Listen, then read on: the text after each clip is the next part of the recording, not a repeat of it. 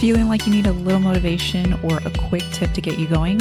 Each week in between full episodes, I will share short clips on a certain topic. This is a great way to get inspired for the day.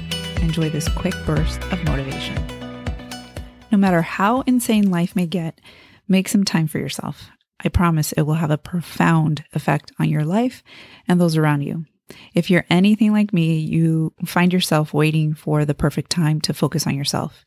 You're too busy taking care of your kids, working hard to make a living, accommodating your life around others' priorities, all while trying to have a healthy relationship with your spouse.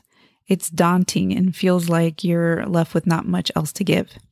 Your confidence is low and energy is non-existent. When I found a way to tackle my personal health, I felt revived. I never thought that taking care of myself and developing healthy habits would turn my life a complete 180. The small changes I continue to make every day rippled through every aspect of my life.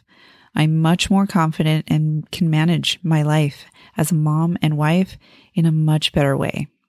So, take some time for yourself today.